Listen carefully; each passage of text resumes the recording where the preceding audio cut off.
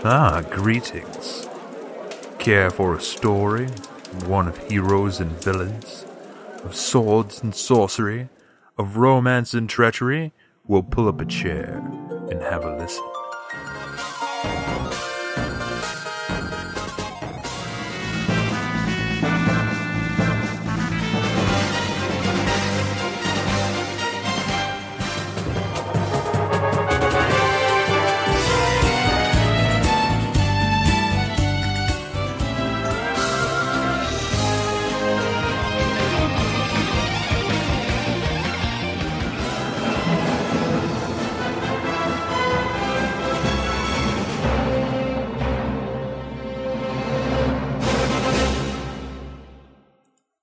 Hi, and welcome to the RPG Show. My name's Brent.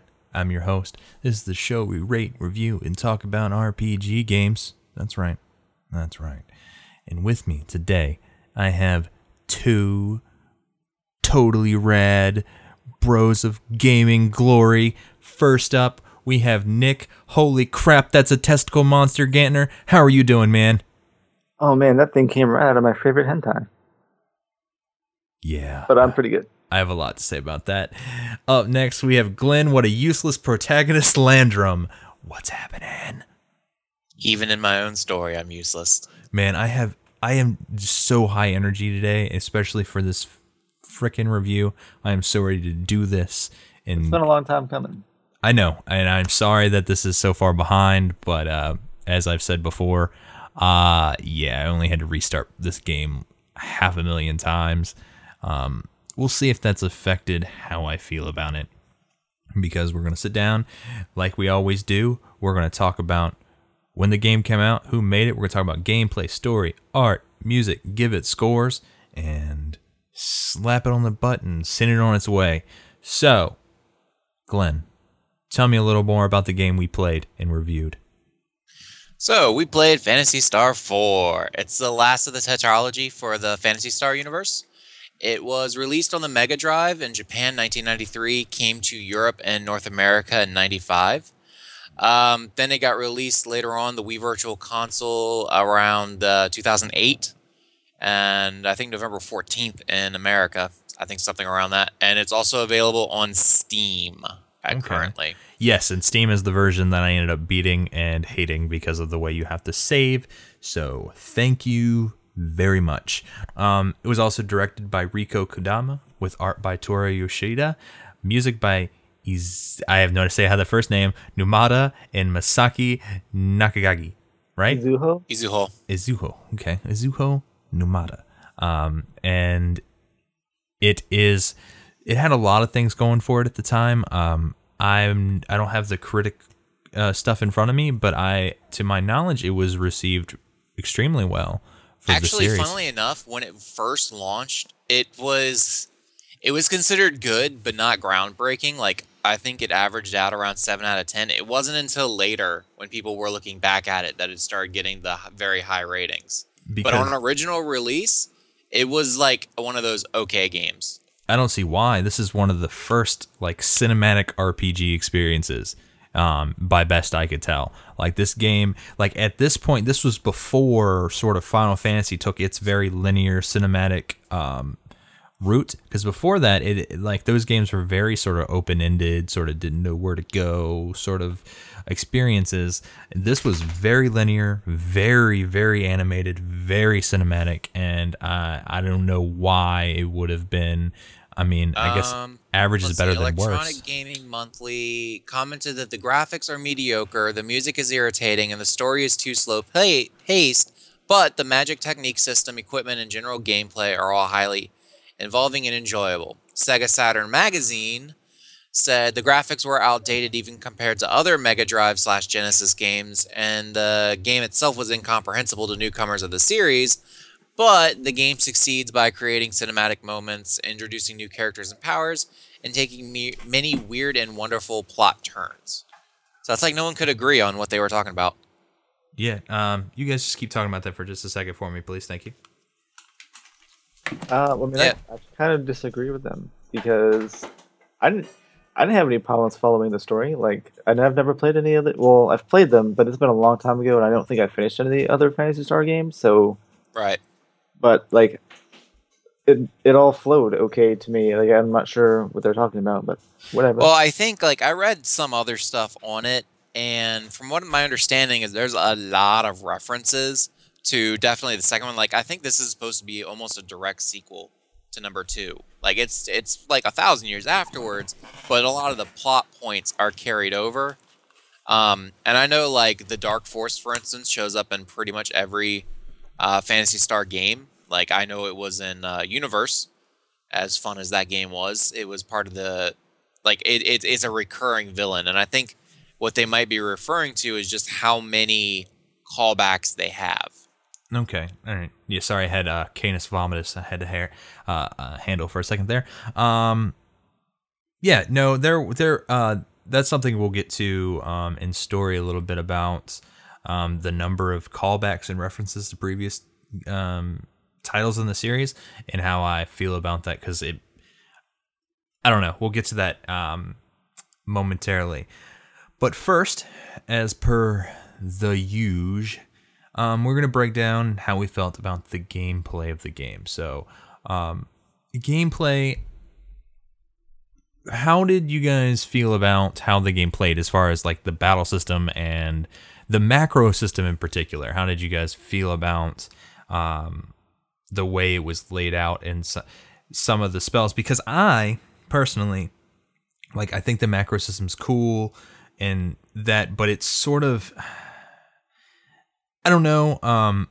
It was fun. Underdeveloped? It was fun, and I don't find it necessarily underdeveloped.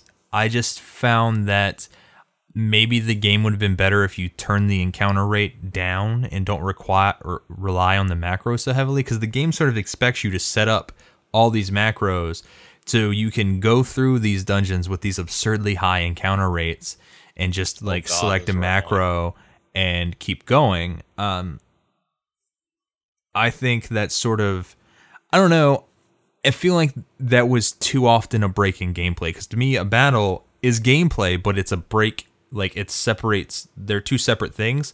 So my personal preference is combat that goes a little while longer and is a little further spread apart. Instead of these combats came down to, especially for the first, I don't know, 40% of the game, it's enter combat, tri-blaster, leave combat, enter combat, tri-blaster, leave. That's not playing a game. That's that's just as much mashing a button as auto attacking through any other battle. But that being said, I feel that the difficulty on the monsters were just right. I definitely like the difficulty of this game because, most monsters will die in a couple hits, but so will you. You kind of had to stay on your toes. Like every battle was important that way. Quick question. Yep. Did you guys ever get caught by those like baby sandworm things? All the time. I was not expecting that the first time around. Well. What are you talking about? The little baby sandworms, if you leave them alone long enough, they'll burrow and come back as like that boss character, and they're like just as strong as the boss. It was a pain in the ass the first couple times. No, I'd never let them live long enough, so. I didn't even that's what know you're talking about. Yeah, I didn't know that was a thing. Yeah, I don't know if they're calling their mother or just growing up real quick, but yeah, it was very annoying the first couple times I ran into that. Oh wow. Well, Glenn, not Glenn, Nick, you haven't really said anything so far about what did you feel about how the game functioned, in general, as far as the combat and encounter rates, that kind of thing. I felt like it functioned fine. Like, there were instances where, like, I would move, like, 7 steps and then get an encounter, then move 7 steps and get an encounter, and then I would move, like, 50 or 60 steps and be perfectly fine without an encounter. So the encounter rate was kind of wonky in some instances, but I never found it to be too bad because the amount of grinding you had to do on occasion to actually maintain a proper level to get through some of the areas kind of necessitated that many encounters in the first place. I never really used the macro thing. Like, I didn't know about Tri-Blaster until it was kind of too late for it to matter anymore. Mm-hmm. And then there's like a plethora of combos you can get for the spells and the techniques or whatever. And a total of 14. Fun fact, the box actually said 15, and it was one of those gaming legends for the longest time where people spread rumors on how to get the 15th combo. Sort of like shit like you would hear back in early internet days about how to revive Eris and stuff after she died, but there's only 14 in the game. So apparently you can hack a 15th in there, but it doesn't actually do anything. Yeah. Okay. Yeah, so I found myself actually having to choose different things in combat anyway, depending on what encounters I fought. Like, there were different priorities for every enemy, and there's not something I could have just made a macro for and been perfectly fine. So, that being said, the whole not knowing what the fuck anything does before you use it thing really pissed me off sometimes, because I'd be like, oh, a new skill. What does this do? I don't fucking know. I've only got one use. Should I waste that use now? Or should I save it? And eventually you learn, or you can just pull up a list on a second monitor and have shit be telling you what to do there. And the same thing applies for items. Like, you can look at some things, but then you get other things, you look at it, and then it's just like, oh, it's a perfume. Fan-fucking-tastic. Should I wear the perfume? What does that do? And, so that was kind of grating. But, I mean, as far as gameplay goes, I enjoyed the battle system well enough. The overworld system was okay. Like, it was really linear, and then the ability to teleport was a godsend, because if I had to fucking walk everywhere, that would have sucked. The vehicles were okay. The vehicle combat was kind of stupid. Like, I would have rather just been no encounters while in a vehicle. Yeah. There were some instances where, like, some encounters felt kind of cheap, but... What do you mean by cheap? Like, the varying agility stat in determining your character's turn orders in combat is, like... Because I was at the final boss, and it casted Megid, and dealt massive damage to my whole party, which I normally would have healed, been perfectly fine. But in this particular instance, he went first, even though I had boosted my agility, and everybody should have been going first. He went first and Megid again, and killed everybody except Ren, and Ren had 7 HP. So I revived everybody. Like, I recovered him, then I used all of my soul dues to revive everybody. Got everybody rebuffed. Then he fucking did it again, and Ren survived with like 2 HP. And I'm like, fuck it. So I didn't have any way to heal anybody. I mean, I had moon dues or whatever, but that is like a shitty revive, and chances are I would have revived somebody and they would have died instantly anyway. Yeah. So I just recovered with Ren, and then physically attacked, recovered with Ren, physically attacked, and then I was lucky enough to have enough uses of recover to beat the final boss that way.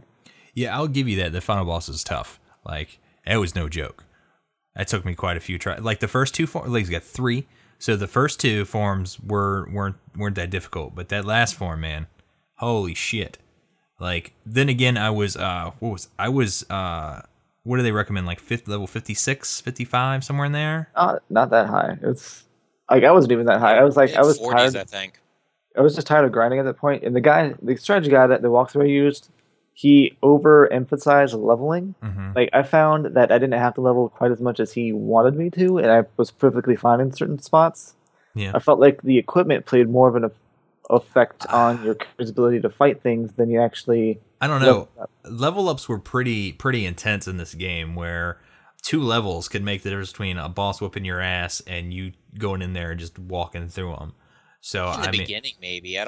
Later on in the game, I didn't really feel like that. I don't know. I think it's like getting 1 or 2 stat points in a specific stat, and it doesn't really make or break a situation too much. Like, the thing that helps is unlocking new techs or skills. That's definitely the make and breaking point, because you get the next level spell, you're suddenly doing 60 to 80 more damage with that particular spell than you would have been before. Yeah. I don't know. I just felt like level ups were like it leveling up was emphasized enough. Like, I felt the need to grind out a lot in this game, and coming from a person that, I guess that was the one place where fast battles helped, because you did have to grind so much. But again, I think it all could have been toned back a little little less required XP, a little slower battle, fewer battles, and everything would have been better on that front for me. But I mean, overall, I really enjoyed playing this game. I thought it was kind of rad, and I was kind of upset that I had never really played it before, to be honest with you. My problems were, as we've already stated, some of the wonky battle mechanics. I didn't really care for the encounter rate because it does get kind of old after a while. And the spell naming convention is definitely takes some getting used to, because nothing's worse than getting a new spell and it's like, it was ineffective. Fuck, that doesn't tell me shit about what it's supposed to do. Or yeah, apparently there's like fire, ice, lightning, wind, EMP, holy, light, which is different, and dark, I think is all of them. And then like items are even worse, because you can examine the item, but then it just tells you what the item looks like. Why even have that there as a thing I can do if you're not going to tell me what the item does? You're just going to tell me, oh, it's a pink flower. Go fuck yourself, okay? Like, that is such a cock tease. I don't even know where to start. Like, I don't know. Like, to me, I shouldn't have to reference external material to know what a spell does, but I don't know. I think it was just kind of, I don't know, maybe they're trying to save a little bit of data. Who knows? Well, it's a byproduct of it being old. That's kind of how most older games handle the situation. Like, Yeah, you didn't really guess. know. But they had better naming conventions. Like, you could understand what the hell the thing was Exactly. by reading Yeah. what the ability or the item was. You're like, oh, based on other games I've played in this genre, this is probably going to do that. Yeah, they wanted to be too different. Well, like Infernium, I know that's probably going to be fire. Or Frigida, I know that's probably going to be ice. Yeah, I guess, but I mean, there are other ones, like, those are obvious, but I'm talking about, like, there are definitely other ones that are way, way out there. Like, some of the techniques and stuff, it's just, I don't know. It was frustrating. Like, I said, I had to restart the game a bajillion times, so I essentially had to beat it in a little over a week, so I kind of balls to the wall through a lot of this. So I know I didn't do all the hunts I should have done. I know I missed there was optional material. I know I missed it.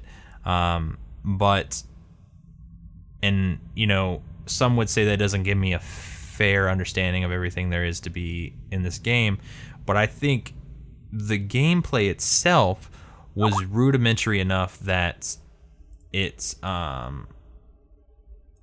that it doesn't need a lot of extra to get a full understanding of what it is. I think it was very effective in giving me things to do and a challenge and so on and so forth, that it wasn't a burden to an extent. Right.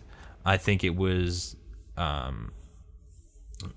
very well put together, with some, of course, issues, but then again, I've sort of made it my point to sort of find some flaws, when we do these things. I don't want to come in and think things are perfect. I always want to try and say, okay, maybe we should have done this different.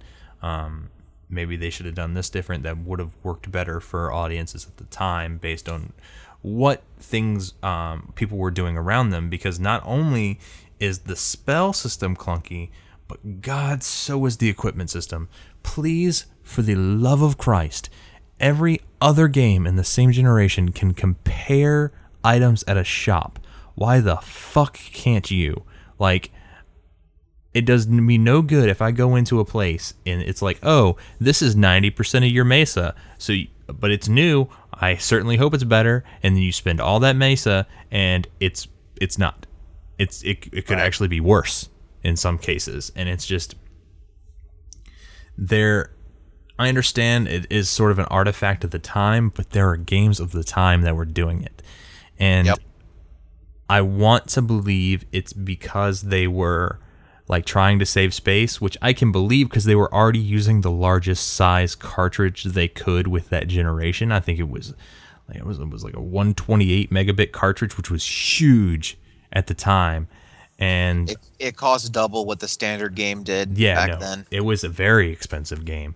And so, I mean, I would like to believe in my brain of brains that they were having sort of memory issues, but I don't know.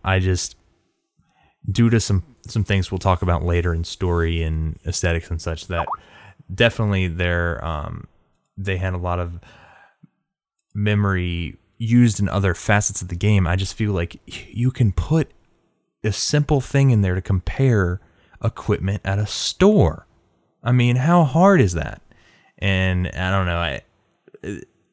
Even to just equip it from there, like instead of having to go out to your menu to put it on. That would also be great too. So I mean, I don't know. As we've seen in these reviews, I often find little mundane things that piss me off. Also, why make the talk button do anything when you're not actually next to a character? Like the number of times like I hit the wrong button and like some characters like, oh, there's nothing to do here. Like, why? That's a Dragon Warrior thing. I guess. I don't know. Like, that was so bothersome.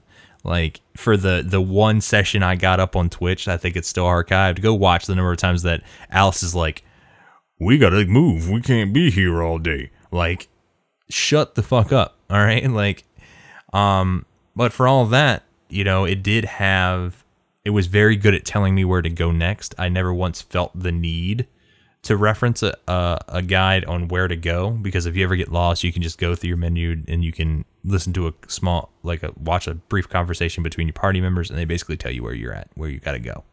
It was very good and very forward thinking about that, as far as making sure you weren't lost on where to go. You got teleportation really early, which is nice. There was a lot of little things like that I also sort of pick the game up on its gameplay level for me. Quality of life things. Yeah. Do you guys have anything else to add for gameplay before we give it our scores? Not really. Not off the top of my head. There's a little thing that I just found amusing. Anyone else find shields to be completely useless? I don't think. I think no. I double shielded. Oh shit. The mages. The mages. Yeah. You double shield the mages. And you just you just put them in the back and just let them have it. Because all they're doing is casting spells anyway, and if you have a weapon on them, they got like maybe 50 attack, like max. So they're like hitting for like 10 damage or some bullshit. If you double shield them, they'll be taking 1 damage from most attacks. So it's not too bad. Didn't think about that. You just turtle mage them, man. Works every time. So, but the more you know. The more you know. But I guess I've got one more thing to say about gameplay. Okay. Is that most, I guess, RPGs, your characters kind of feel kind of cookie cutter. But this one, each character felt distinct, like in combat. Like they all had their different role to play, which I kind of appreciated. Yeah, that's especially one we'll talk about in story. That was like like I saw that coming from a mile away. I'm like, okay, here's this guy who shows up and he's using all this dark magic. That can't be good. But anyway, for gameplay, what score did you give it, Nick? I would give it a 4. A 4? Okay. Yeah, it felt like solid. It felt solid. The only like real issues I had with it were that you can't figure any fucking thing out, and it was like a bit of the, I guess, the combat equations behind the scenes were a little too random and unforgiving for me at times. Like you try to string a combo together, and like the enemy that's slower than fucking molasses somehow miraculously goes in between your characters, and then it fucks up the combo. Or like you've done your very best to go first before everything. Like I said, if the final boss just fucks you in the ass, you're like, really? Okay, thanks. I mean, it felt okay. Like there's nothing extremely bad about it. Okay. For me, I think it's to break this into things that worked for me and didn't work for me. I liked sort of the customization of the macro system. I liked all the characters you got. I liked sort of the combat flow. Some of the change of life things, quality of life things worked really well for me, but the sometimes infuriating level of combat encounters, the sort of the necessity to set up macros to combat that, because there were times where I go like 4 steps at time after time after time and getting into combat. It was just infuriating. And other small sort of weird issues as far as like equipment, the magic naming convention, skill naming conventions, stuff like that, sort of averages it out to a 3 for me. What about you, Glenn? I'm probably gonna go with 3.5 ish. I don't know. It felt very like standard fare, but with, like I said, a few quality of life improvements that did bring it up above the average. But at the same time, I just didn't feel like it was some super groundbreaking thing. Mm-hmm.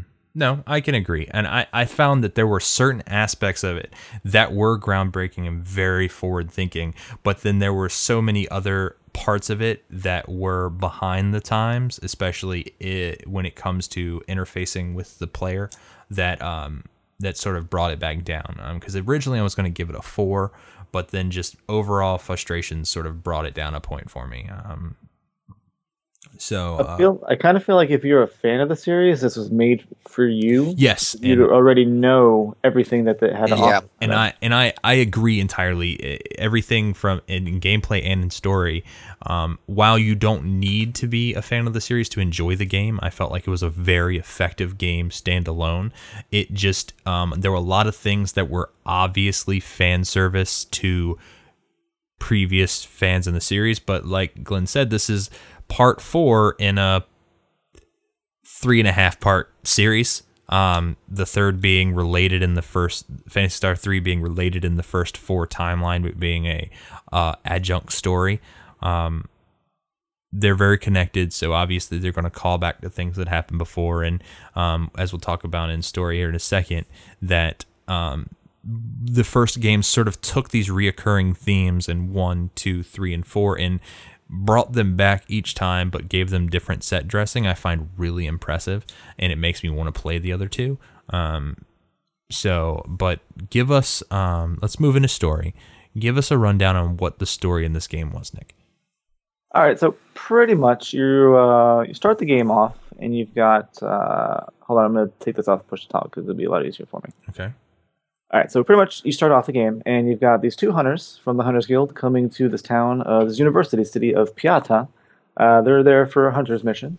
They've been called to there by the principal of the university, and he's like, yo, we got some monster problem going down in the basement. I kind of need you to take care of it.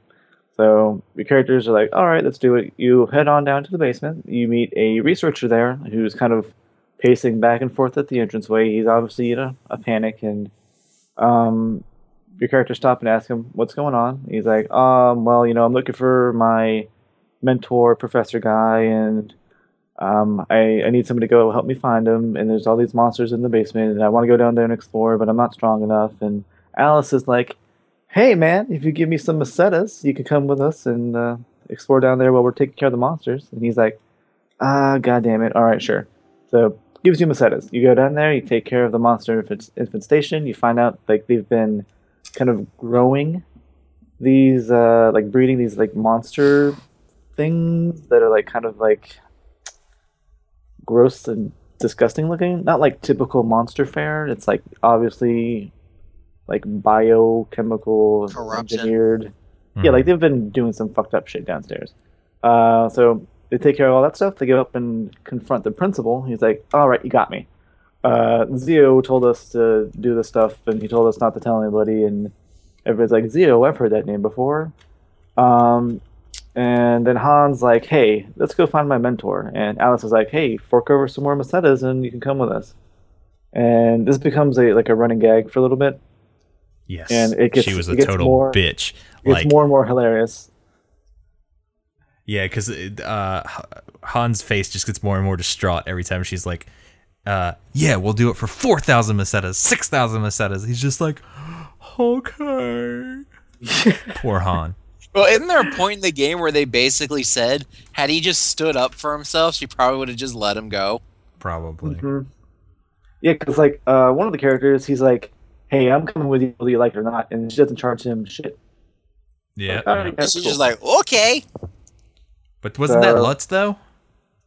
No, that's Grizz. Oh, it was Grizz. Okay, that's right. He's like, yo, I'm taking revenge on Zio. I'm coming with y'all whether you want me to or not, and that's that.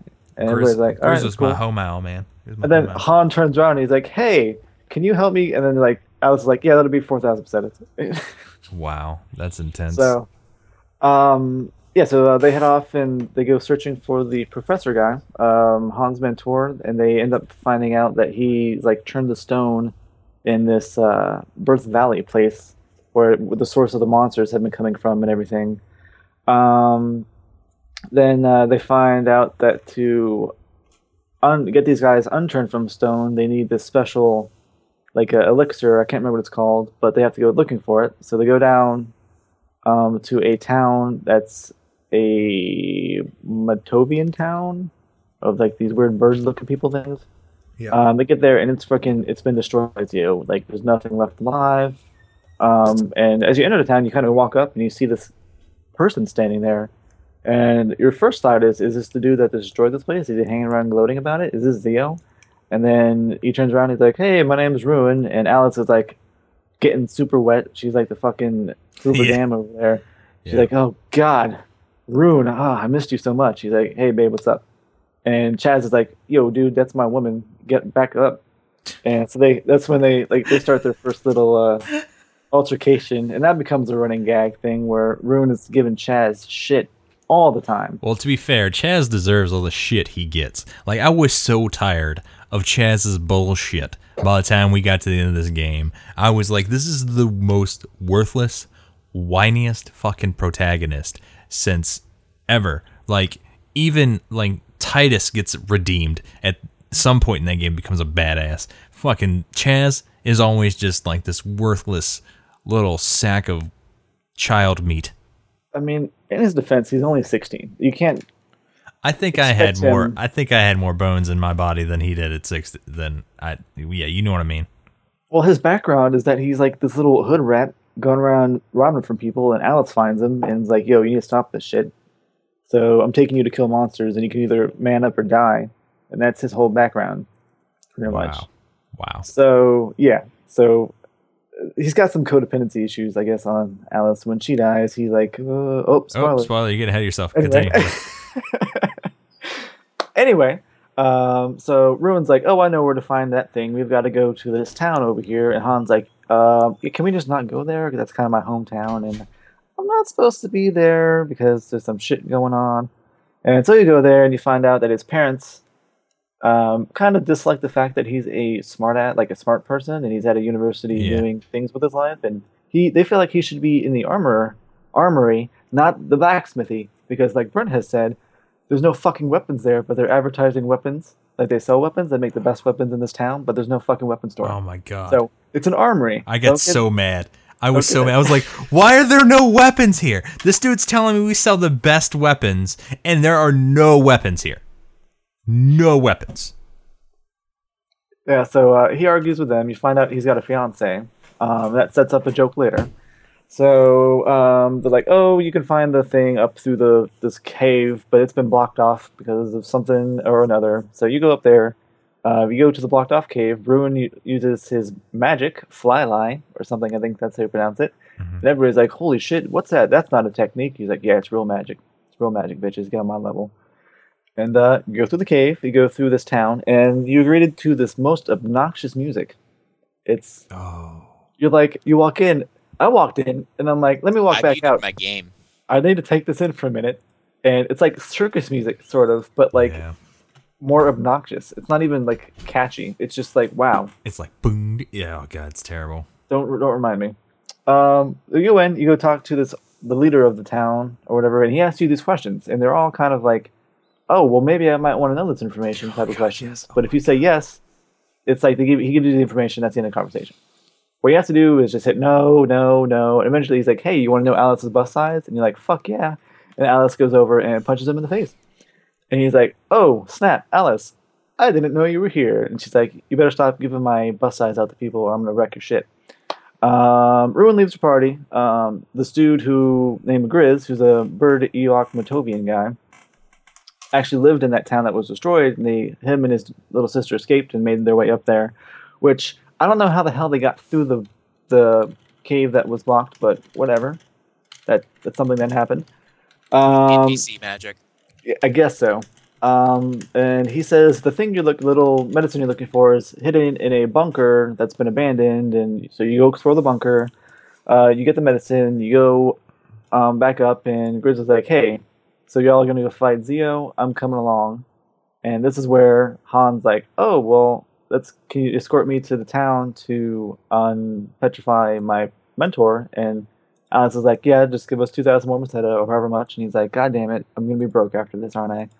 So then you go to the town where all the petrified people are. You unpetrify everybody.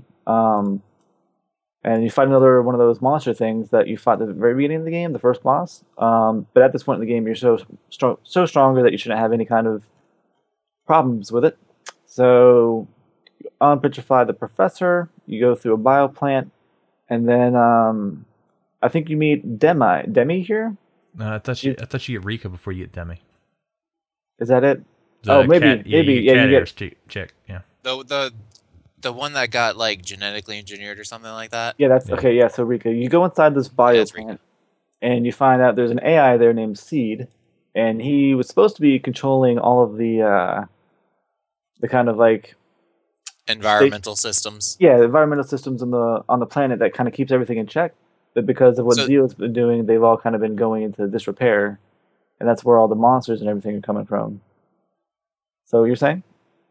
I was going to just do a little side note that this is the same planet that Phantasy Star 2 was on. And back then, it was like this super pastoral, lots of green and forest and whatnot. And then 1,000 years later, for 4, everything is pretty much all desert now because of the environmental systems failing. Yep. Yeah, so Seed's like, "Hey, this is my daughter. Take her with you. I've taught her everything I know. She'll help you defeat Zeo." And y'all leave, and Seed self-destructs and blows himself up. And everybody's like, "Oh shit!" And then they kind of quickly forget about it. You go and that's something I'd like to say real quick about the story in this game. There are a lot of things that are very convenient.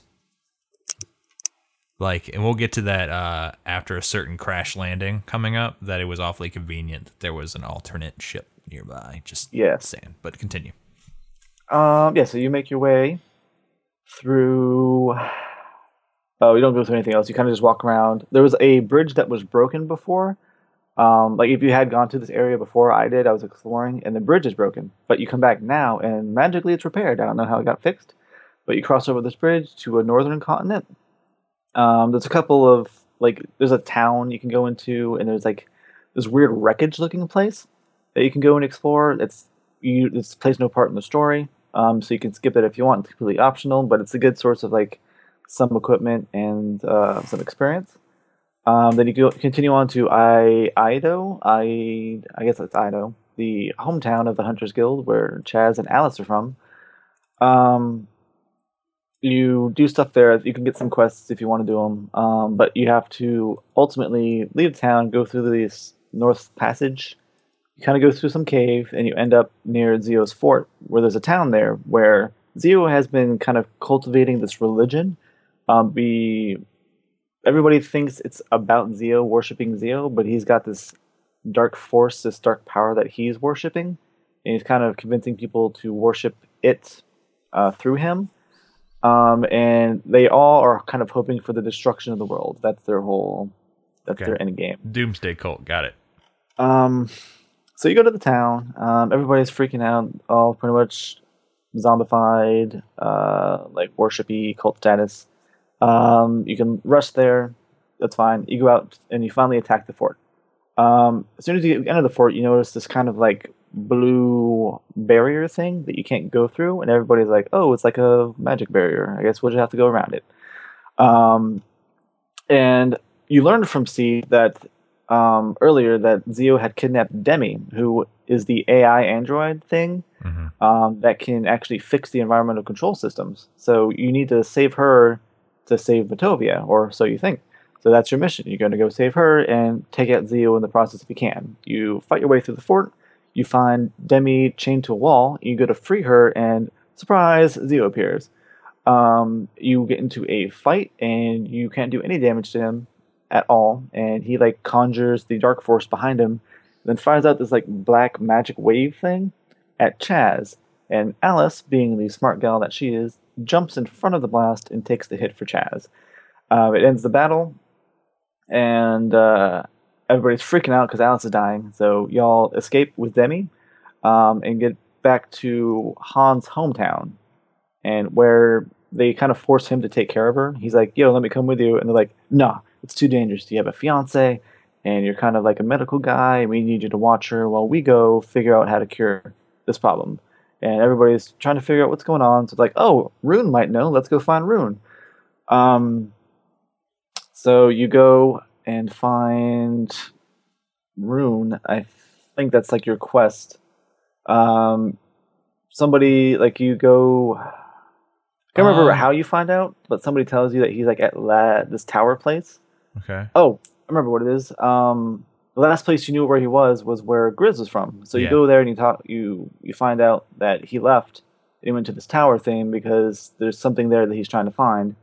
So you go there, you find Rune midway up the tower, and you learn that there's a psycho wand thing at the very top of the tower, which will dispel the ward that Zio has in his fort, and also should hopefully dispel the black magic pulse wave thing that's infecting Alice, because nobody can heal her because it's magically induced, like a wound, and this psycho wand should hopefully clean that.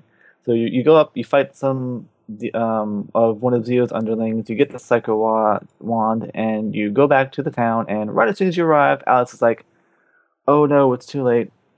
She passed away." Everybody freaks out, like, "Oh my god, what's going on?" And everybody's like, "Fuck it, we gotta get revenge. Let's go kill Zio." So you go back to Zio's fort, you break down the barrier, or Rune does, you go and fight Zio. You kill Zio, and then you learn that that's not going to fix the problem on Motobia, because the spaceport that controls all of the, I think the environmental things, is actually under attack, or something's going on with it, so you have to go investigate that. And conveniently, Demi is like, "Oh, hey, there's actually a spaceport right next to the Zio's fort thing, and you can take a spaceship up to the satellite and see what's going on out there." So y'all take the spaceship up to the satellite. You meet Ren, who is another android who's responsible for watching over the satellite. I will say the androids in this game are pretty rad. Like, Ren is a beast. He's beast sauce. All right, he just takes all the hits. And he's even tankier than the tank is supposed to be. Yeah, no. Like, you think Grizz is supposed to be the tank, but he's more of like a barbarian warrior type deal. Yeah, no. Fucking Ren is Tanky McTankerstein. So you get him, and he's like, "Hey,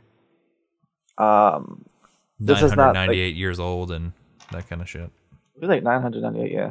Yeah. I can't remember what exactly, if it's like something in the space satellite thing that's going wrong, you have to fix it, or what. But you get back on the spaceship, and you're flying somewhere else for some reason. And then all of a sudden, like mid-flight, alarm comes up and you're being sabotaged. Somehow one of Dark Force's agents has gotten on the ship, and they fucked with the engine, and you have to kill them.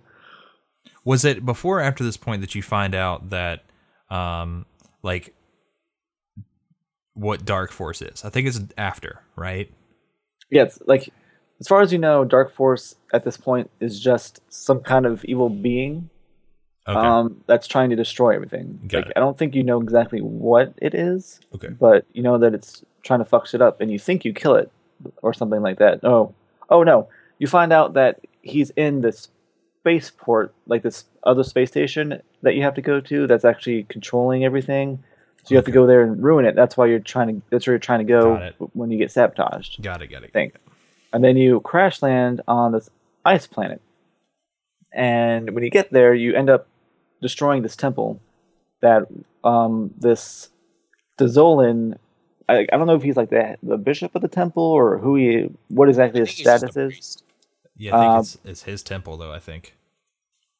Yeah, I don't know. He's just like the smart-ass, wisecracking. Oh, no, I love this guy. This guy was my favorite. He's like... like puns out the ass. It's like, he's my favorite... oh, man, what were those green guys called in Dragon Ball Z? Namek? Yeah, he was my favorite Namek. He's my favorite Namek. Okay, Fucking you just looks call like- them Namex? He just looks like Namex. They all look like Namex. Okay. Yeah, so he joined your party because he's like, yo, space dudes, what's this? Let me come with you. And It's like it's raining machines. My fucking temple's destroyed. Oh well, I guess I'm partying with you guys.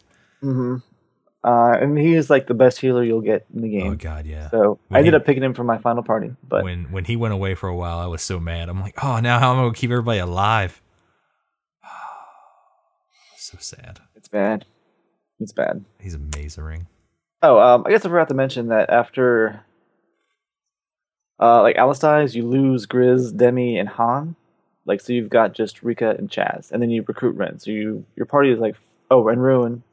So you've got Ren, Ruin, Chaz, and Rika, and then you get Raja. So you kind of complete your party again.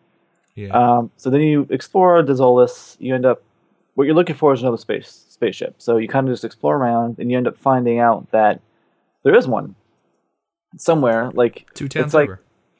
what's that? It's like 2 towns over. Yeah, and it's like I can't remember exactly what's going on, but there's this giant like gravestone, and you just touch it, and it opens up, and underneath is spaceport. And how nobody ever figured that out is beyond me. But Like I said, convenient. that's there. So you get there, you fly to the actual space station you're supposed to be going to, and you end up exploring it, and you figure out that Dark Force has attached itself to the systems, and that's what he's causing all the malfunctions in Matovia and why everything's fucking up. So you defeat him. You go back down to Dezolis because Raja has said that there's some kind of disease spreading everywhere, and the snowstorm that's kind of going on has been going on for a while, and nobody really knows where it came from, but y'all should probably fix that problem. So you agree you go there. First thing you do is you go to a climate control center because you figure, hey, the climate control station's messed up. That's got to be the problem. But Raja is like, no, I've told you before. It's this tower thing that's been fucking up. Like ever since something happened there, that's when everything's gone to shit. And everybody's like, haha, Raja, what are you talking about? We know what we're doing. All right, I'm a 1,000-year-old android. Trust me. I'm a So- 15-year-old child. You're just a Yeah. quippy green alien. Don't tell me what my business is. But you live here. What the hell would you know about the problems of this Exactly. place? Come on. Please. So you go to the climate control center. You get attacked immediately by this like big monster thing, and everybody's like, "Oh snap! There's minions of Dark Force here, or it's like monsters or whatever." Obviously, this is where the problem is. So you get to the end. You fight some guy, and he's like, "Haha! This was a trap." And you're like, "God damn it!"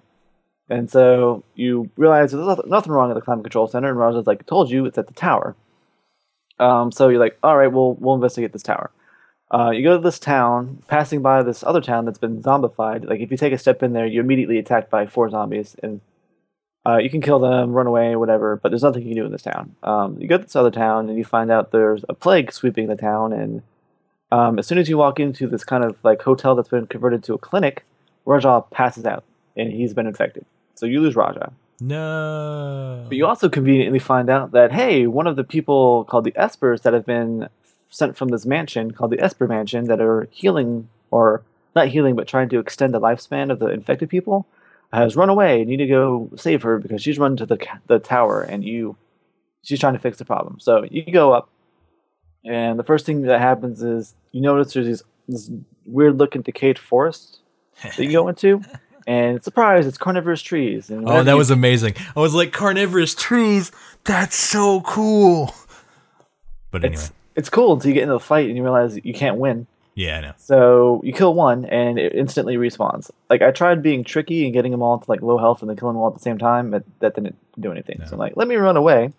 And the game actually follows that plot line where you run away and Chaz is like, oh shit, they keep coming. Let's run away. Which I thought was a nice little tidbit.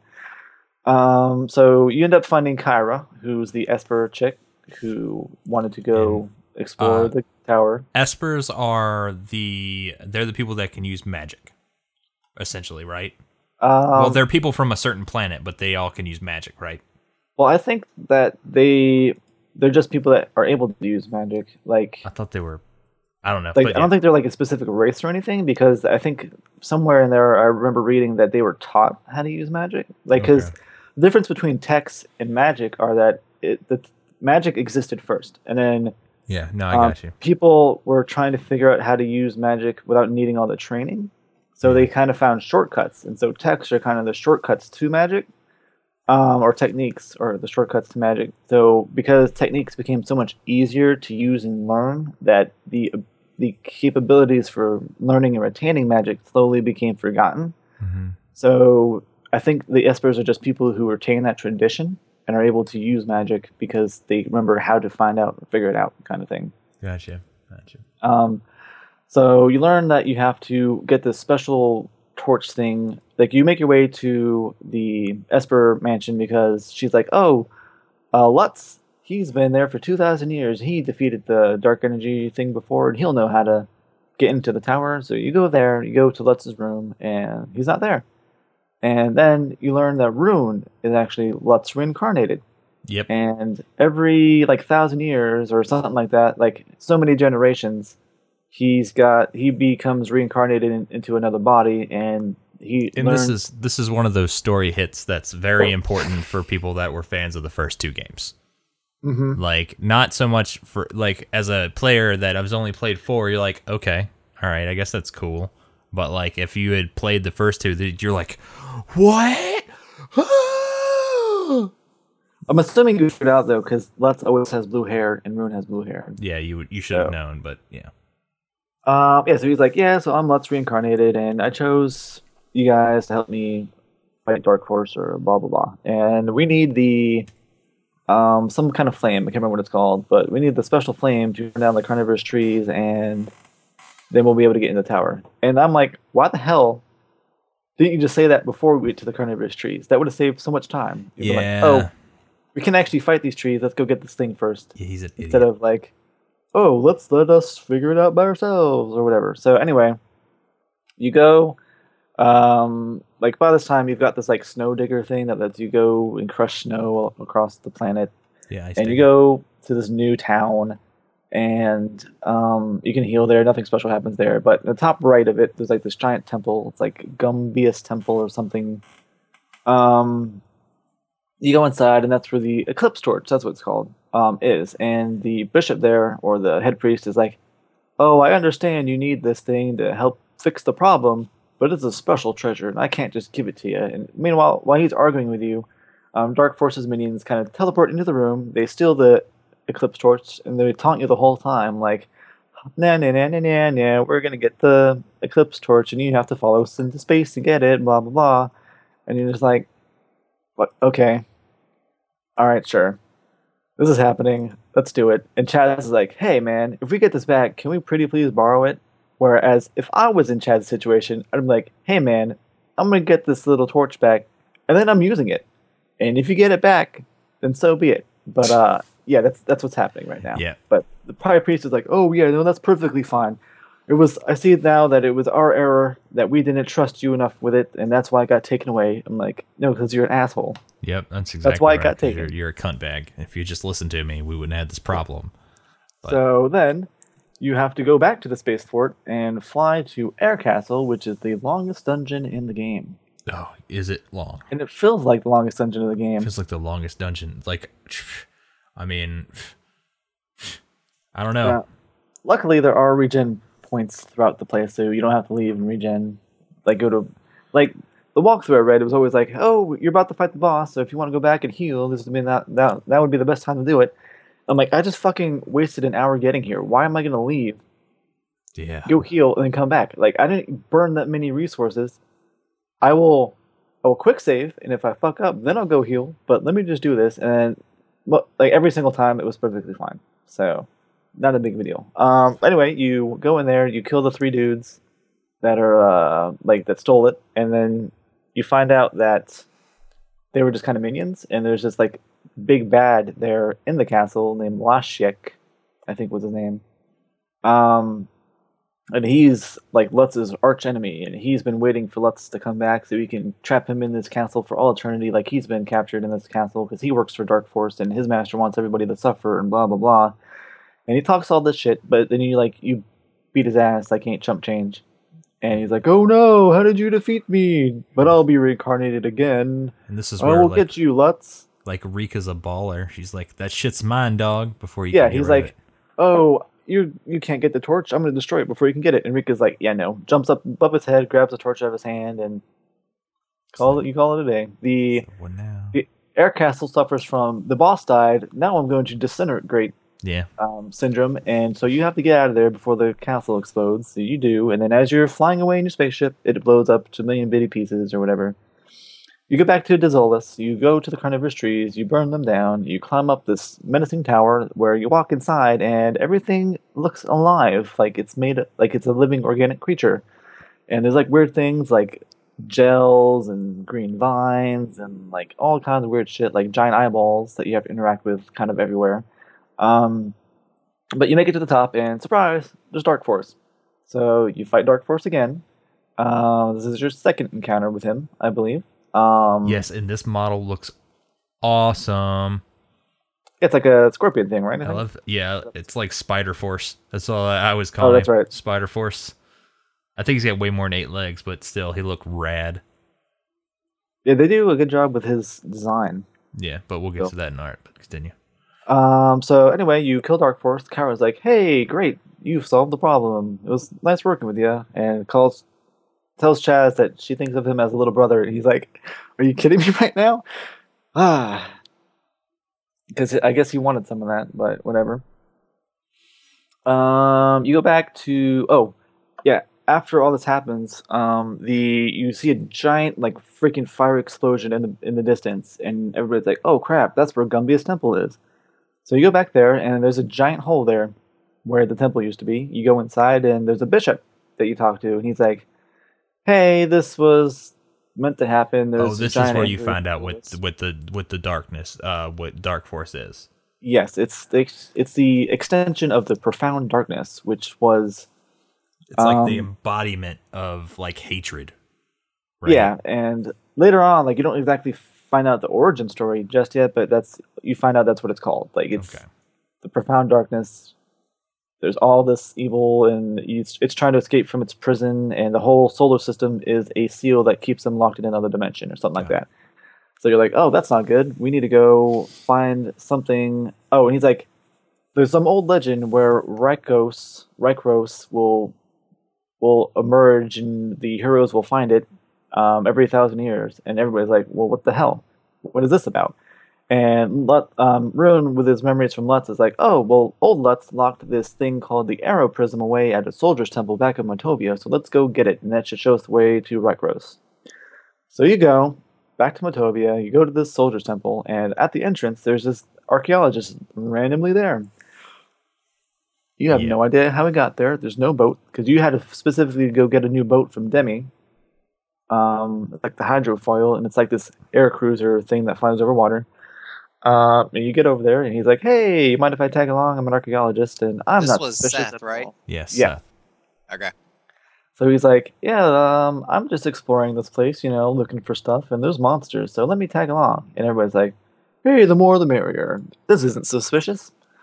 So you go inside, you make your way through the dungeon, and the whole time he's like, "Man, you guys are strong." Like, yeah, not to mention he's using incredibly dark magic. Mm-hmm. Like all the spells you've seen Dark Force use, sort of like corrosion, like death spells, like mind muddling spells, the whole gambit, and he's just like casting them willy-nilly. He's like, "I'm not really that strong, but I've got my skills." And everybody's like, "Oh man, blah blah." So the whole time Chaz is talking up his shit, like, "Yeah man, you could be as strong as us if you train." Enrique's like, "When do you train?" And it's kind of funny. But you make your way through, and you find the Arrow Prism.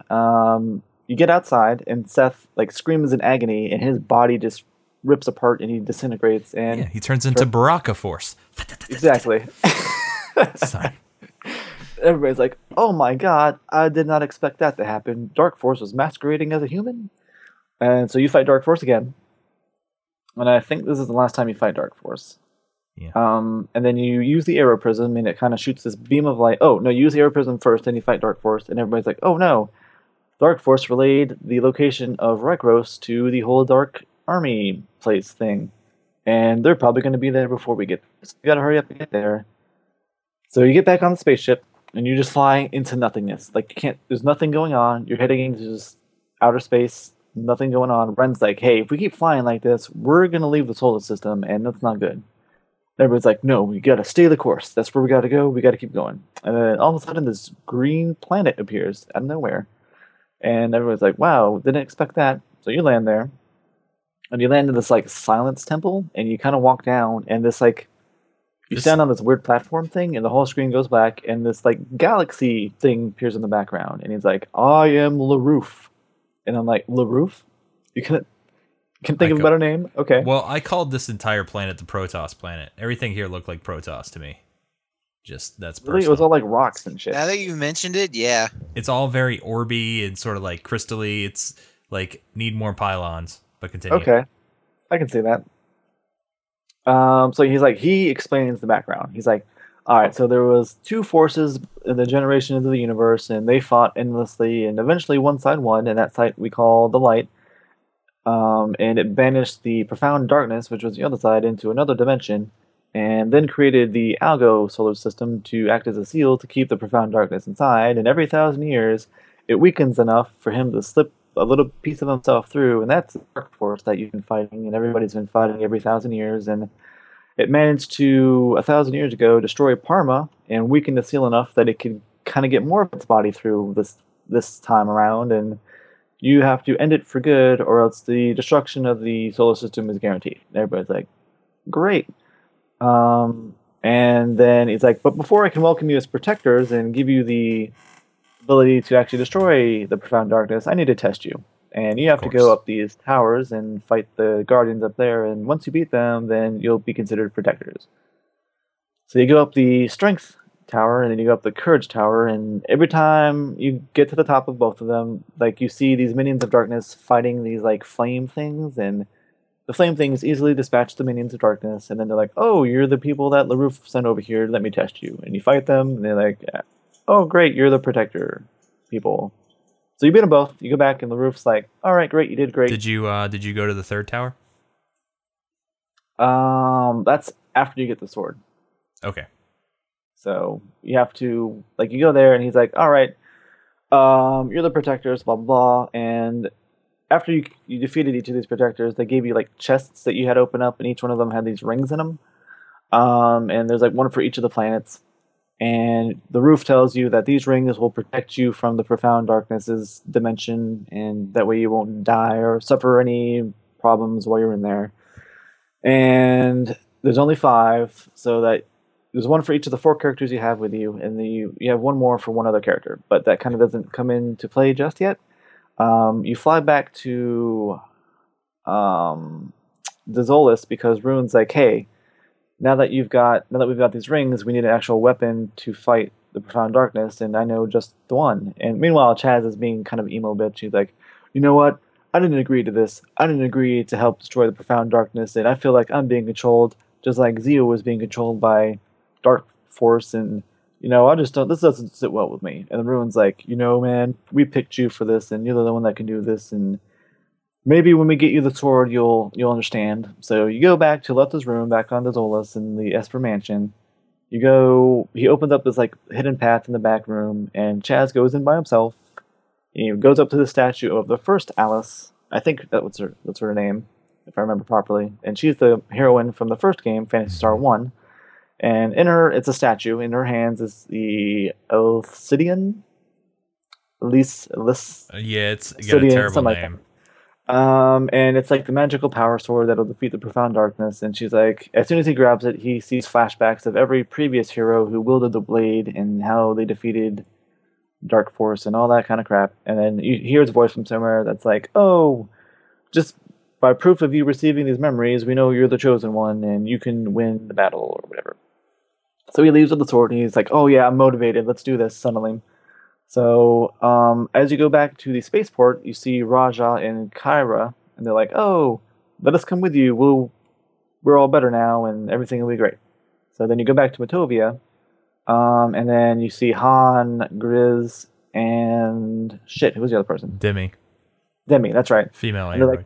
They're like, all right, let's do this. Let's kick Profound Darkness's ass, because while you're on the planet, like you got a message from Demi, and she's like, "Yo, shit just hit the fan. There's like this giant hole in the ground on Matovia, and all this like evil energy, black pulse wave crap is coming out, and you'll need to get back here and fix the problem." So you go there. That's the reason you're going there. But once you get the sword, if you go back to Rykros, you can actually get the ultimate spell for Chaz, Megid, and that involves you going up the third tower. And when you get to the top, you fight a clone of Alice, and she's easy to fight or beat, not a big deal. But as soon as you kill her, like this kind of another one of the Guardians appears, and he's like, "Oh, I see you're upset. Why are you up? Why are you so mad? Blah blah blah." And he's like, I can channel your anger into a powerful force that will defeat your enemies." And you have a choice between saying yes or no. If you choose yes, he's like, "You're not mature enough to wield this power."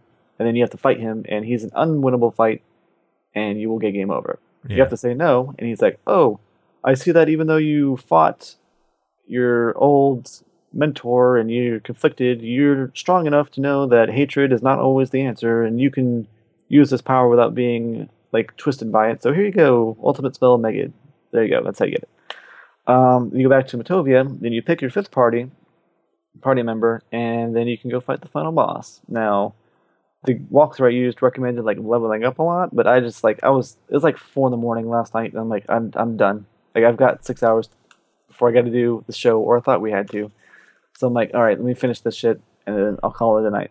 So with there, you go into this giant hole in the ground, and you go through this like weird alternate dimension type thing. It's like all the other dungeons were kind of easy to get lost in sometimes, but this one's kind of a straightforward thing. You walk a path, you go through a teleporter, you walk through another path, you go through a teleporter, and then you get to the end. And you fight the profound darkness. And you either win or you don't, and then that's the end of the game, and you get kind of a happy ending thing, and that's that. Yep. The ending was a bit of a disappointment to me because it's just like, okay, now we're just gonna go shop at Abercrombie and Fitch, get our fucking sweaters, and chill out on a fucking.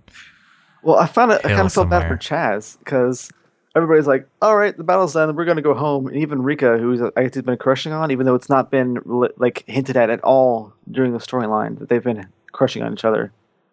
Like she leaves on the spaceship, and then like she changes her mind and jumps out of it, and he catches her, and they live happily ever after. And I'm like, okay, sure, whatever. Yeah. I mean, yeah, and the final boss was pretty cool. Like, it was weird that the final form was a chick, though. I don't know what to think about that. Also, like the root of all evil. Yeah, well, let's not really go into the women being the root of all evil. That's not very good. That's going to take us to a bad place. It's jokes. It's jokes. I get it. It's jokes, but people take that shit seriously. I don't need fucking sawed-off penis in my mailbox. But yeah, so since you gave us the glorious recap, you give us your score. What'd you think of the story, man? I'll give it a 4 because it felt like it flowed well enough. Like there was no awkward stops for me. Like there was nothing like, oh, well, we just did something and there was kind of like a definite end and then surprise, something else is going on, let's do it. It was all kind of like, it felt like a flowed sort of. And I kind of got some of the references. Like even if you didn't understand any of the references, it didn't impact the story in any meaningful way. It was just kind of like a nice Easter egg kind of thing. Yep. I felt like some of the characters were fleshed out well enough. I liked their personalities. Like Grizz, he was non-existent. Han, I liked him and his interactions with Alice and everything. Chaz is kind of a bitch. Rika was just kind of there. Raja was probably my favorite character. By far. Ren had this whole like stoic, like, yeah, I know what I'm doing thing going on, which is okay. Kyra just kind of felt like she was there. Rune, I liked Rune and Chaz's interactions. I liked Rune as a character, like being an asshole. Like, I guess it's just my preferred character type. I don't know, but I liked him. And like the whole, there's like some false ending things there. Like you think Zio is going to be the end game boss. Yeah, they fake you out not once but twice. Mm-hmm. So I thought that was kind of cool. Like, because most games they make it known from the very beginning that this is the particular boss you're fighting, or they set you up with a straw man. I do the Final Fantasy boss where you do fight which you've been told the entire game is the last boss, and then boom. There's some other guy you never even known about, and that's the final boss, and that you have to fight. Exactly. Like they at least give you build up and some like reasoning for fighting the final boss in this game. Like you don't interact with it except for fighting it, but you understand why you're fighting it, as opposed to, oh shit, we just killed what we thought was the final boss, and here's this world-ending evil thing that somehow just miraculously is there, and we got to kill it now. Like, okay. I agree. Glenn, what did you give the story? I'm probably going to go with a 3.5 as well, because, I mean, overall, the story was very much the standard. Go get the plot coupon, go talk to the plot person, go save the world. Like, it was overall very, very straightforward. But I really liked how they weaved in the not quite sci-fi aspects into it. I liked a lot of the characters. I don't know. That's pretty much sums up my thoughts on it. Yeah, I'm going to give it a 4. Things that worked for me and things that didn't work for me. I liked the cast of characters. I thought most of them were developed enough or played important enough of a role for me to use them. I liked, like Glenn said, the interweaving of fantasy and sci-fi. I liked the overarching theme of the final, like this darkness. I liked that they killed the character. That always works. And I thought it was an effective scene when she died. I didn't think it was bad in any way. Things that didn't work for me, it was overly fetchy, sometimes disguised poorly. Granted, all RPGs are kind of fetchy, right? Like a quest is just simply getting a thing, right? Almost always killing a thing or getting a thing. And there were just times where it felt not very well disguised. Like for the owl people, they're like, oh, we can tell you where the curative medicine is, but you got to help us with our basement problem first, you know? Stuff like that was not overly like disguised well, and it felt like every time I turned around, somebody wanted me to prove my worth to them, and that wears on me a little bit as a storytelling trope.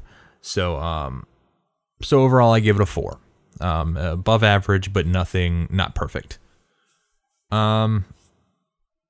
So moving on to artwork, and before we do anything else, I can't believe we made it this far without fucking talking about the amazing cutscenes in this game. Like every time people talked, it was just, what? This is so cool. Like the panels come in and like there's all this anime shit going. Oh, it was so cool. And you guys can't say it wasn't.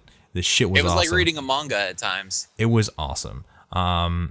And I guess that's what ended up taking up most of the memory for this game. There's a reason they had to cut corners on a lot of things, because they had these very, very cinematic, very, very animated things.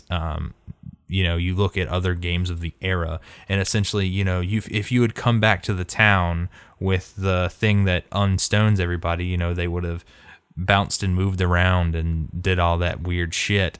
But no, we got this boom, boom, boom, boom, people breaking on the stone, like background change, music change. It's a very cinematic experience, and I dug every last minute of it.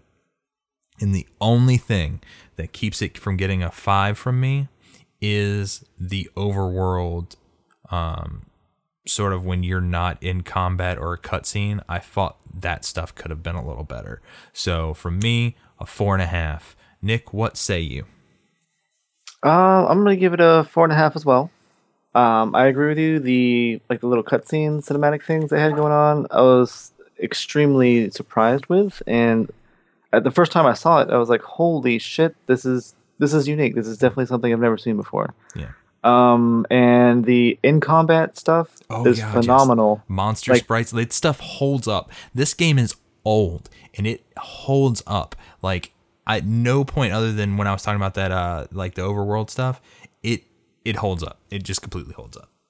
Yeah, I enjoyed that everything had a little different animation going towards it. Mm-hmm. And even if they had multiple attacks, they kind of did multiple animations, which I thought was cool. And the thing that caught me off guard the most was typically in a game where you have this kind of view where it's a first-person view behind your characters, and they're looking at the enemies. Like, you do an attack, and you don't physically see anything happening. Like maybe you see like a sword swipe on the monster or like a bullet projectile animation, but you physically see your characters interacting with the creatures on the screen, and I was like, wow, this is pretty fucking awesome. Like I wish more games did something like that. No, it's But I will agree, the only thing marring the experience is the overworld thing. Like the characters, like everything else is so detailed, but then you have your characters like just walking around and they're like 3 or 4 color palette maybe. yeah. And it's like super bland looking, and they all look the same. Like the heights are a little bit different, but they all have the same body type. They've all got the same like just like the same looking sprite, just different colored, and it kind of just is just weird. Yeah, it sort of marred it. So 4.5 from you, Glenn. What say thee? I'm kind of torn between a 4 and a 4.5. I really did like the sprites. I like the backgrounds, character designs. Everything looked really, really good. I think I'm gonna have to go with a 4.5 as well. I liked it. What'd you think about the in combat stuff? Decent. Decent. Yeah. That shit was amazing, dog. That's fine. But yeah, art like it's all good enough to the point where it's not. We've said our piece, you know. Like the in combat stuff holds up amazingly. It's like if I were to have to compare it with other 16-bit generation games, this is probably one of the best looking ones as far as in combat goes. Like it just is. I don't know. It's just good. I mean, I don't know how else to explain it. So definitely the best part about the game. Yep. Moving on, music. I'll start off.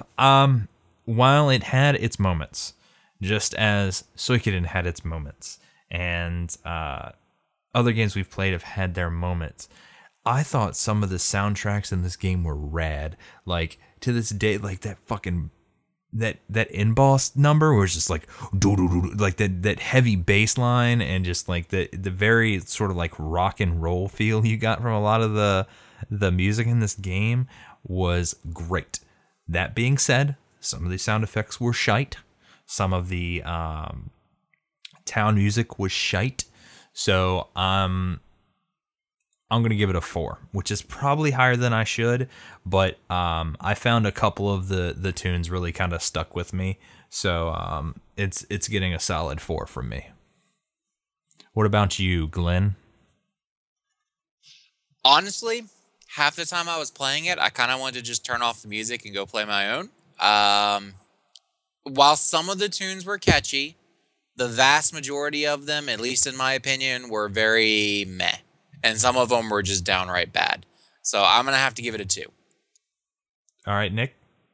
I will give it a 3 because I felt like both of y'all that there was great stuff and then there was terrible stuff.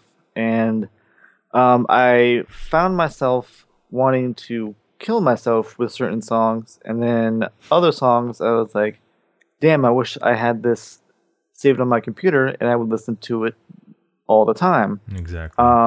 The sound effects, like you said, are hit or miss. Like some seem pretty spot on, and then some of them are just kind of like that doesn't like, feel like that goes with that. If I heard fucking boop boop boop spell one more time, oh my god, I was like, what is that sound? They reuse a lot of stuff, and like that's pretty much it. Like when they've got good sound, like good sound going, it fits the mood, it fits what's going on, and then they've got this shit that is just so off the wall that you're like, who approved of this? Like, I don't understand, like how there's such a clash between the sound aesthetic going on.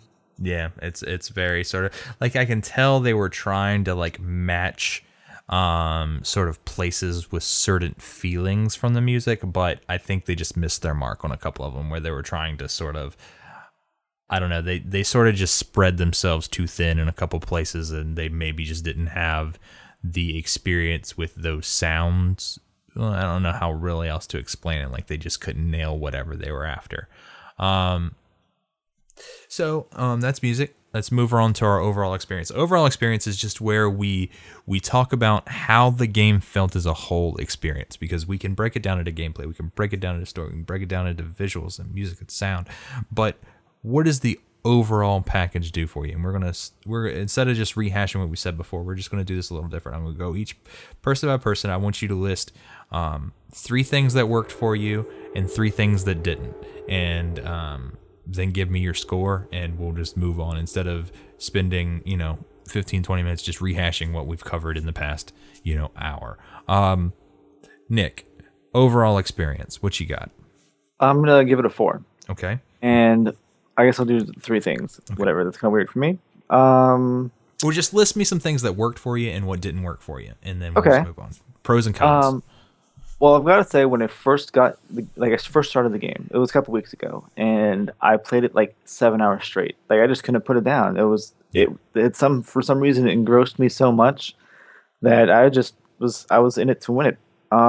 Like, the battle system was good, like, in my opinion. Like, I didn't feel it was bad. I liked the aesthetics a lot. The music, when it was good, was great. I enjoyed it. Like, the whole thing kind of captured my attention, and it's been a while since that's actually happened for me, where I've been like instantly captivated by something. And there were things, of course, that turned me off. I'm just going to reiterate the lack of explanation on pretty much damn near anything that would involve like the items and the skills and the text. Like, that kind of pissed me off. That was a turn off. The overworld sprites, like, it's weird and it looks bad, but it doesn't really take away from the experience too much. Like, you're looking at it most of the time, but then you're greeted to this like awesome battle images, and you take breaks between like the cinematics and everything once in a while. I guess that's pretty much it. Like, all right, because yeah. Well, for like you said, this game makes a fucking hell of a first impression, man. I was like, all right, we had good experience with Shining Force 2. I dug that, and then we sit down to play Phantasy Star, and it's like, I didn't know a whole lot about it. I felt like, we're jumping in the 4th of a series. I hope I'm not missing out on too much. And the game starts, and you get that first, like, the intro into the main screen, and then like that scrolling text telling you what's going on, and you get in, you start playing, and it was fucking 2:00 in the morning. I'm like, shit, I gotta be up for work in 3 hours, and it was an amazing start. It's like, oh my God, I'm gonna be in it. And I'll say, having the experience of this game makes me look forward to other role-playing games on the Sega system, because I have very little experience with them. I owned a Sega system, but I didn't have any role-playing games for it. So I look forward to us playing more role-playing games from the Sega system, because so far, impressed. Some things that worked for me, looked cool, played fast, but required you to play too fast, required too much sort of, I don't know, like I can give a game a lot for like thinking ahead and planning ahead, but sometimes like it just doesn't fit for the game with me, and this was one of those scenarios. I can forgive it a little on the explanations of spells and items, because this is an error of read the manual. This was a very expensive game, came with a very thick manual with most of those lists in there, but I often say that's also not an excuse. There's no reason to make a player reference anything exterior to your game. That is a bad experience for the player, whether that be an antiquated experience that no longer happens. It just isn't something that should happen in a video game. There's no reason for it. But then again, what they did with the cutscenes, which were amazing, that I can see where they had to save space somewhere, but they used the space to describe what a item looked like instead of telling me what it did. That would be an easy fix. I don't need to know what it looks like. Tell me what it does. So overall, my experience, I'm giving it a 4. What about you, Glenn? Overall, I'm going to have to go with a 3.5. I just say one of my favorite things is I really like the setting. I like the blend of the fantasy and the sci-fi a lot. I really do. Character design was great. The artwork just overall worked for me. Like you guys have mentioned, the overworld, not the greatest thing in the world, but there's other games that did it honestly worse. And the combat was cool, but the cutscenes, the way they did the cutscenes and the whole manga feel was great. I really wish more games did that. Didn't work for me. Combat was so-so. Like, the techniques were kind of cool, but you had to figure them out, and they were kind of easy to screw up. And just, it felt like just a bog standard JRPG at times. Go find this, go talk to this person, kill the boss, repeat. Yeah, I can agree. So we've talked about how we felt about the game. So let's say you decide you want to go play it. What are some sort of tips or advice that you can give people that are setting out to play this game, Nick? What are some things they should know, look out for, and do going into this game? Well, if you've listened to our podcast before playing this game, then you would know that some people die and some people leave your party. What I would recommend is looking that up beforehand, because you may be able to salvage their equipment and sell it for some mesetas. Because everybody that comes back in your party, when they come back, all their equipment is replaced with better equipment. So you're never left with any character not having anything that they like. You're not screwed or anything. There's also a certain part of the game where Chaz is by himself, and it's only for maybe like 2 or 3 minutes of total game time. But there's a mechanic in the game where if you have recruited somebody in your party and they're no longer in your party, they share the experience that any characters get. So during that time, if you feel so inclined, you can actually grind for a little bit with Chaz and get like 3,000 experience a fight, and that will go on to every single character that you have in your party. So you can do that for a little bit and give yourself a nice little boost if you want. I've already explained Megid inside of that rant I did for the story. What about some of the combinations, some helpful combinations? Man, I didn't use any combinations. I used like Tri-Flare like twice. Then I literally in combat, every single time I went in and I physically picked the best monster to attack with each character, or used a spell on each monster that I wanted to use. I never used any combinations besides Blast or whatever the fuck it was. So you'd be better off. Tri-Blaster. Yeah. I recommend using combinations because most of them only require 2 characters. So it just sort of helps because they're often more powerful than the individual spells. So like you said, Tri-Blaster's the most effective one. There are 14 different combinations. So I recommend just looking up a list of some of the combinations, how to use them. A lot of them are pretty obvious, like combining type damages together, and you'll do a very powerful sort of spell like that. Like if you have 4 characters that can cast a fire spell and all 4 of them are macro to cast a fire spell, you're going to get a ginormous fire combo. The thing with that though is you have to use the basic versions of the spells, right? No, you can. I'm pretty sure you can upgrade them. Yep, as you use stronger versions, the full combination attack gets stronger. There you go. Okay. So Tri-Blaster, you have Foy, Thunder, and so what is it? I don't know what FOI stands for, but then you have Thunder and Water. Fire, Thunder, Water. This is one you get early on. You can use with Chaz, Alice, and Han, and it will trivialize so much the early part of the game because it will one-shot everything. So Chaz runs out of TP. Use it, abuse it, reuse it, suck it to it. There's no the hunts are recommended because they give you extra mesa. I mean, just there's no real. It's not like Suikoden where there's a bunch of missable characters we can cover. There's not a whole lot here to talk about. So we're just gonna kind of move on. I know this is short tips and tricks segment this week, but we're just gonna move. There's on. not much in the way of hidden things. No, there's really not. So it's very new RPG player friendly. It is. It is. I think people have recommended this is the best of the Phantasy Star games to play, especially for somebody new to the genre. Yeah. The only thing that's going to be a hindrance to somebody new to the genre is the naming conventions on things. But if you can sort of get them past that, I think they'll have an amazing experience for their first RPG. It's not overly complex in how it works. It doesn't have there's not a whole lot you can do wrong as far as like fucking yourself, in the game, other than, okay, I'm not strong enough to beat this yet. Let me go kill a couple extra things till I get stronger. Like, it's a very basic sort of experience. So I agree that it would make a great introductory RPG. Okay. So, Glenn, have you decided what we're playing next? I know last episode we talked about it's between Diablo 2 Dos and Legend of Mana. and Legend of Mana. What is your decision, sir? We are going with Legend of Mana. Of While course we Diablo was a very close call, I like the art style of Legend of Mana far, far more. Okay. It's got a much longer storyline than Diablo does. Most of the replay value from Diablo comes from trying the new characters and multiplayer. So Okay. I'm hoping we can get just more content out of Legend of Mana. Okay. All right. No, that's cool. That's cool. This is going to be a very long show.